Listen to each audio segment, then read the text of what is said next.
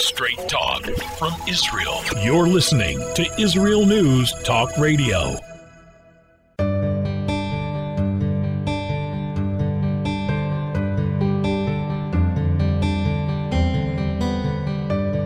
Hello and welcome to Soul Talk with Rabbi David Aaron and Leora Mandel. Rabbi Aaron, the holiday of Pesach, of Passover, is upon us. And one of the things I was thinking about with this holiday is that we're commemorating events that happened so long ago. And yet every single year we, so to speak, at least for me, I feel like you stop your life and where there's so much focused in the Passover holiday to remember events that happened so long ago. And it made me realize there's obviously a significance, not just that these events and the concepts that are represented in Pesach and Passover are something that we obviously have to tap into every single year. So what I would like to ask you today is, what would you say are some of the key concepts connected to the Passover holiday that we want to tap into and understand why they're still so significant for us to be celebrating, thinking about them and tapping into them every single year at this time? Great. Yes. First thing that I want to point out is Torah tradition explains that the going out of Egypt is one of the foundations of our faith. And why is it so important? In fact, when the Jewish people were at Sinai, the first words that they heard prophetically was, "I am God who took you out of Egypt," which really seems weird. What God is identifying himself, just in case you think I'm a different God. No, I'm the one that took you out of Egypt. It didn't happen so long ago. The going out of Egypt and the revelation were quite close in time. So what does it really mean? And one of the understandings is that, what does it mean, I'm the God who took you out of Egypt? Is our sages tell us that the Jewish people in Egypt really didn't deserve to get out. And so why did they get out? It was an act of God's unconditional commitment and love towards us. In fact, it says in one of the deepest teachings of the Kabbalah that even though God loves justice, he loves his children more. And Passover is not only that God, so to speak, passed over the homes of the Jews, but rather passed over as attribute of judgment and justice in the name of love, and took the Jews out even though they didn't deserve it. And that's an important understanding as God reveals to us all the commandments. It's very daunting that, my gosh, it looks like with all these rules and regulations, I could easily, fail. And God says, no, I'm on your side. I give you, it's like a parent that loves their child. A parent that loves their child gives their child rules and regulations, because a child that doesn't have rules and regulations to their life has a life that's essentially chaotic. So the parents give you rules and regulations. But what happens if, based on the rules and regulation, the kid essentially deserves to lose his life? The parent's going to say, I made these rules in my love for you to help you, not to destroy you and to eliminate you. And so we need to understand that all the rules of the Torah are in our best interest. And no matter how long it takes, God is on our side and is going to help us win. And I think that's one of the most important messages, that we are unconditionally loved by God. And if temporarily God needs to pass over justice to redeem us, he will. And he'll figure out how to readjust things on the end of justice later on. Wow. Well, now I definitely already have a very keen understanding as to why this is important to tap into every single year, because I really like your analogy of a parent to child, and the concept that if a parent doesn't give rules and regulations for their child, life is chaotic. And those rules and regulations are coming from a place of love, but it doesn't always feel that way on the receiving end, depending on where the choices we're making and the consequences that come from those rules and regulations we're maybe not following. But to be reminded that everything's coming from a place of love changes your whole perspective. Absolutely. And not only that, it's an understanding of an eternal commitment that we will never be abandoned. And we might feel that we might get to a place where I really have so messed up that I really don't deserve any help from my creator. And the holiday of Pesach is saying God will never, ever abandon us. Never. Hmm. It's so powerful. The words that we repeat regularly, even in prayers and in Passover, I'm the God, and as you said in 10 Commandments, I'm the God who took you out of Egypt.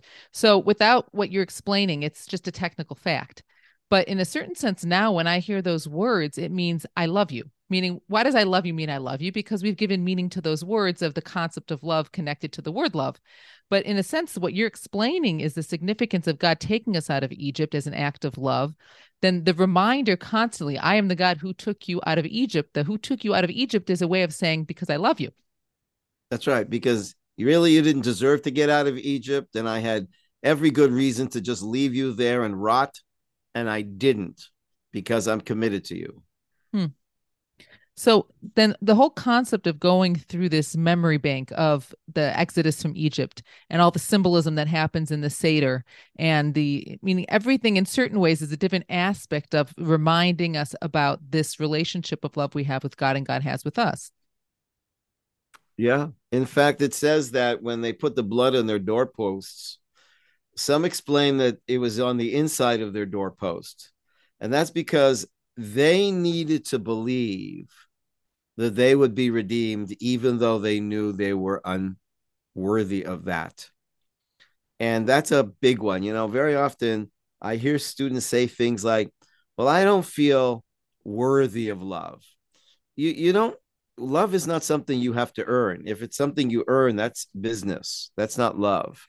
Love is something that you earn, and it's not something you need to be worthy of. A child doesn't have to make themselves worthy to be lovable to their children, to their parents. Love is a gift. And I think most people do not know that the very context of the relationship between us and God is a relationship of love, and all the laws are in the interest of love, for the sake of love. And if those laws somehow end up endangering our survival, then God will pass over those laws for now, temporarily. We can, we'll work it out later. It's almost like, redemption on credit. You'll pay later, but right now we got to get you out. So you're already opening up a whole new perspective on what this holiday is about. I feel like there's the technical side, which is true, and the historical side, which is true. God did take us out of Egypt. We're eating matzah to remember the matzah that was eaten in the past, meaning there's a lot of symbolism of the historical side of things. But it almost sounds like if we're only focused on that part of things, we're sort of missing out that everything is almost on different levels. Like, let's say there is the matzah, but it almost seems like to a degree everything is also symbolic of this relationship with God. Yes, absolutely. What's interesting about the matzah is it has this contradictory symbolism. We start off the evening by saying this is the bread of affliction, meaning this is what the Egyptians fed us, which was this kind of bread that wasn't befitting a human being. And it was a way of them degrading us by giving us, we don't even deserve to have bread that was leavened. And then suddenly it turns into the symbol of our redemption. And that tells us that whatever happens in our past that felt degrading is going to be later on reinterpreted as the secret to our redemption. That is so powerful. That right there. But, in a sense, this is why I'm so glad we're having this conversation. If we eat the matzah, then we're fulfilling the mitzvah of eating matzah on Passover. But if we don't have the symbolism and some of the messages that are symbolic of what this is all about, then I feel like missing out on a whole level of what this holiday is supposed to be about without having these understandings. Well, unfortunately, that's not news for a lot. Sadly, a lot of our people are not very interested in our tradition because they don't have a accurate and sophisticated understanding of our tradition. And the whole concept of remembering the plagues and all the miracles that God gave to us. In a sense, I'm getting, again, even that, a whole new perspective of it's going over this love relationship of everything that God did to even go against the rules of his own. Like there's rules of nature that God created, and the plagues are all about God himself went against the rules of nature in order to redeem us, which is pretty phenomenal. Yeah, it's the strangest thing, but sometimes people are very challenged by me talking about God is loving. And someone once said, well, isn't that Christian? I said, well, no. Why would you think that? We in our prayers we say every day, Ava Rabba Haftutano, a great love you loved us, Ava Tolam, an eternal love you loved us. It's a strange thing. It's right there in our daily narrative. And yet somehow a lot of Jews did not grow up with a sense of a God that's loving. It's really a strange and actually very sad misreading of our tradition. But again, it sounds like what you're sharing here is that the holiday of Passover, of Pesach, which is not the first thought that would come to my mind, is really about affirming the fact that God loves us. That's right. Because the holiday of Passover, in many ways, is the beginning of all the holidays. It's the birth of the Jewish people. Some explain that the parting of the sea is like the breaking of the waters of the woman in labor, and that going through the sea was a form of birth. And so, in many ways, Pesach is the beginning. Shavuot, which comes next, is the bar mitzvah. But we get the mitzvahs, but the beginning and the birth of the people. And we need to understand that we are birthed in an environment of unconditional love. But what's powerful about this to me, too, is that it's the exodus from Egypt, the establishing of this loving relationship between God and the Jewish nation is now gives more significance, and that has to precede the giving of the Torah, the rules and guidebook of how to live our lives, because that means the foundation of everything is first establishing this loving relationship. And then once there's this establishment of the loving relationship, then it's like, okay, now how do we live our lives? How do we serve you? How do we have this relationship? But the establishment is Passover, which is the foundation of this love. Well, that's what I mentioned. Like right before God gives the commandment at Sinai, he says, listen, I'm the God that took you out of Egypt, which basically is a code for I'm the God that loves you unconditionally and will never abandon you. And even though I'm about to give you a bunch of laws and regulations that are very daunting and could leave you with a fear that what if I don't owe up and what if I fail? Hey, don't worry. I'm there for you. I'm on your side. These rules aren't against you. These rules are to help you. It's interesting as I'm starting preparations for Pesach and Passover. I think one of the feelings so many of us get is that there are so many rules and regulations connected to this specific holiday. But in a sense, this perspective is powerful because I think in any relationship that one's in, if one just like, okay, I have to do this for you. I have to take care of this. I have to cross this off my list. As opposed to I'm creating a relationship by doing these things to prepare for, something that's significant and important in our relationship. The energy, the attitude we do it with is something that can make the difference between building the relationship and seeing this as a great opportunity that I'm working towards something significant and important in the relationship versus this is just something I have to do. Yeah, some say love is in the details. When you really love someone, you pay attention to details and you want to respond to their requests in a very precise way because you love them and you want to demonstrate that. Something I'm curious about now too, as we're talking about this whole new prism through which to see the holiday of Pesach, and it changes everything the more I think about it.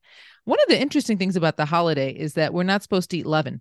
And yet the rest of the year, there's no problem. It's not like something that's not kosher. It's just for this 1 week, we're supposed to restrict ourselves from it. How does that all play into, so I know that's the technical aspect, but I'm just want to understand, how does that play into this concept of the relationship between us and God that this specific week we're abstaining from it? Well, the idea of matzah, one of the ideas identified with matzah is that it very much communicates the idea of humbleness. And that leavened bread is people that are filled with hot air. They're very inflated, and there's a sense of inflated ego. So the leavened bread is ego, and the unleavened bread, the matzah, is humbleness. And one would think, well, shouldn't we have this unleavened bread, this matzah, all year long? And the truth is, we're not against ego. Ego isn't simply our enemy. It can become our enemy. We have to during one time a year remind us of the dangers of the ego. But realistically, there is ego, and it's not your enemy. It's there to help you grow, and it's referred to as the yeast in the dough. And the yeast helps you grow. It helps you become more richer. And so, so there's a time where we kind of like eliminate that ego for 7 days. But then that's just to put into perspective that during the year, we have to be able to interact with our ego in a way of appreciating it, that it's challenging us in order to help us grow. In a certain sense, I'm thinking about human relationships, and I'm thinking any successful relationship, if a person's ego is too big and it's all about me and how I want things and what I want, they're not going to have a successful relationship. On the other hand, you won't have a successful relationship if you have absolutely no ego and are only trying to please the other person. So it is an interesting concept, especially this holiday where God is taking us out to be his people. On the one hand, part of what we need to do to be God's people is to put our ego aside, to put ourselves more in what God wants. On the other hand, and maybe that's why, again, once a year, we sort of have to do a little bit of a more of extreme of that, of staying away from the leaven.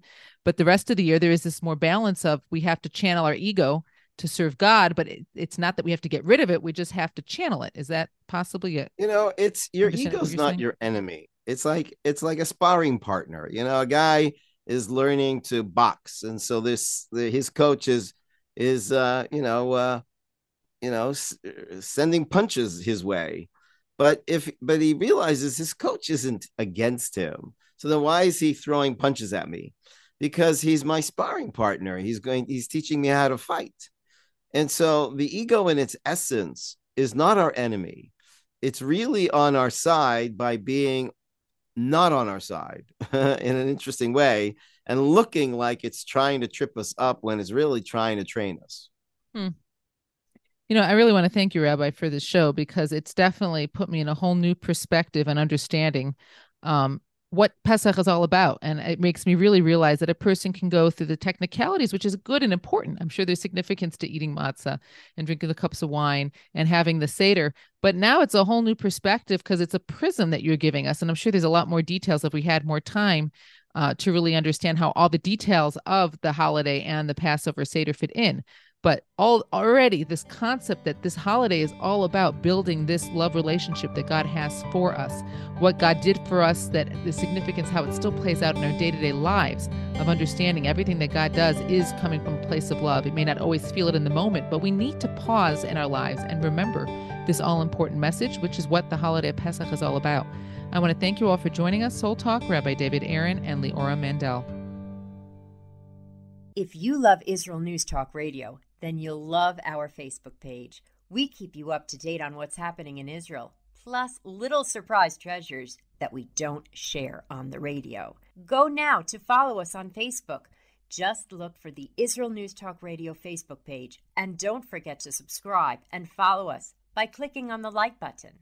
We post great stuff there that you'll want to share. Israel News Talk Radio on Facebook and Israel News Radio on Twitter.